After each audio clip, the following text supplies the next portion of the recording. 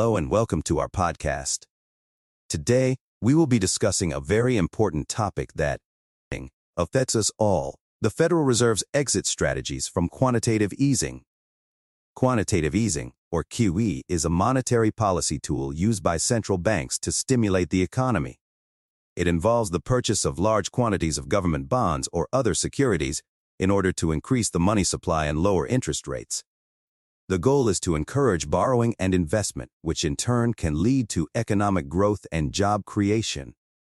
However, as with any policy tool, there are potential risks and downsides to QE.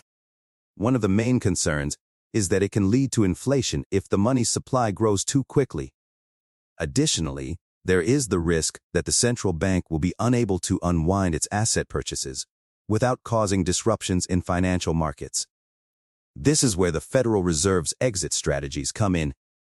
In this podcast, we will be discussing a paper by Yi Wen, an economist at the Federal Reserve Bank of St. Louis, that examines the effects of the Fed's exit strategies from QE. Wen's paper uses a calibrated general equilibrium model to study the effects of QE on the economy. The model assumes that the Fed can purchase private assets using revenues raised by lump sum taxes or sales of public debt. It also assumes that long-run inflation is fully anchored, meaning that the inflation rate is stable and below the 2% target. Wen's findings suggest that the longer and more massively the Fed can hold private debt on its balance sheet before the adverse financial shocks dissipate, the more likely QE will be able to stimulate aggregate investment and employment. However, the timing and pace of the Fed's exit strategies are crucial. If the Fed exits too quickly, it could cause a sharp rise in interest rates and disrupt financial markets. On the other hand, if the Fed exits too slowly, it could lead to inflation and other economic imbalances. So what are the potential risks and downsides of the Fed's exit strategies? One concern is that the Fed may not be able to unwind its asset purchases without causing disruptions in financial markets. This could lead to a sharp rise in interest rates, which could in turn lead to a slowdown in economic growth and job creation.